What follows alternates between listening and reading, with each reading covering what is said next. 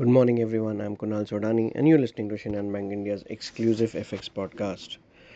Data yesterday showed that a key measure of British wages rose at a joint fastest pace on record as basic earnings in the 3 months to May surged 4.3%. It was very earlier and it moved towards as high as 7.3%.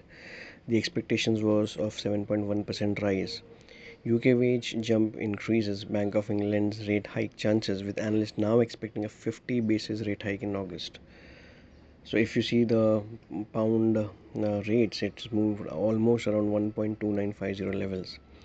US inflation data is due today with expectations from core consumer prices to be around 5% on annual basis in June.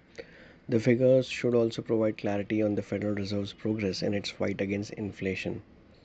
On the other hand, if we see the dollar CNH pair, it has also cooled off towards 7.19, which is a positive for the rupee as well. The flows continue to move right. The equity domestic inflows have been good for the Indian markets, where the sentiment still remains positive. In terms of important data points, we have the Bank of England's Governor Bailey speaking today. We have most important CPI data. We have Bank of Canada's rate statement, that is the monetary policy, crude oil inventories data, and the beach book of the US. If we talk about the dollar index, it has moved lower below 101.50 in anticipation of lower CPI data. 10-year US Treasury yields also cooled off towards 3.95% ahead of the US CPI data again. And if you put everything into perspective, the only negative for rupee is the Brent crude prices, which have gone above $79 per barrel.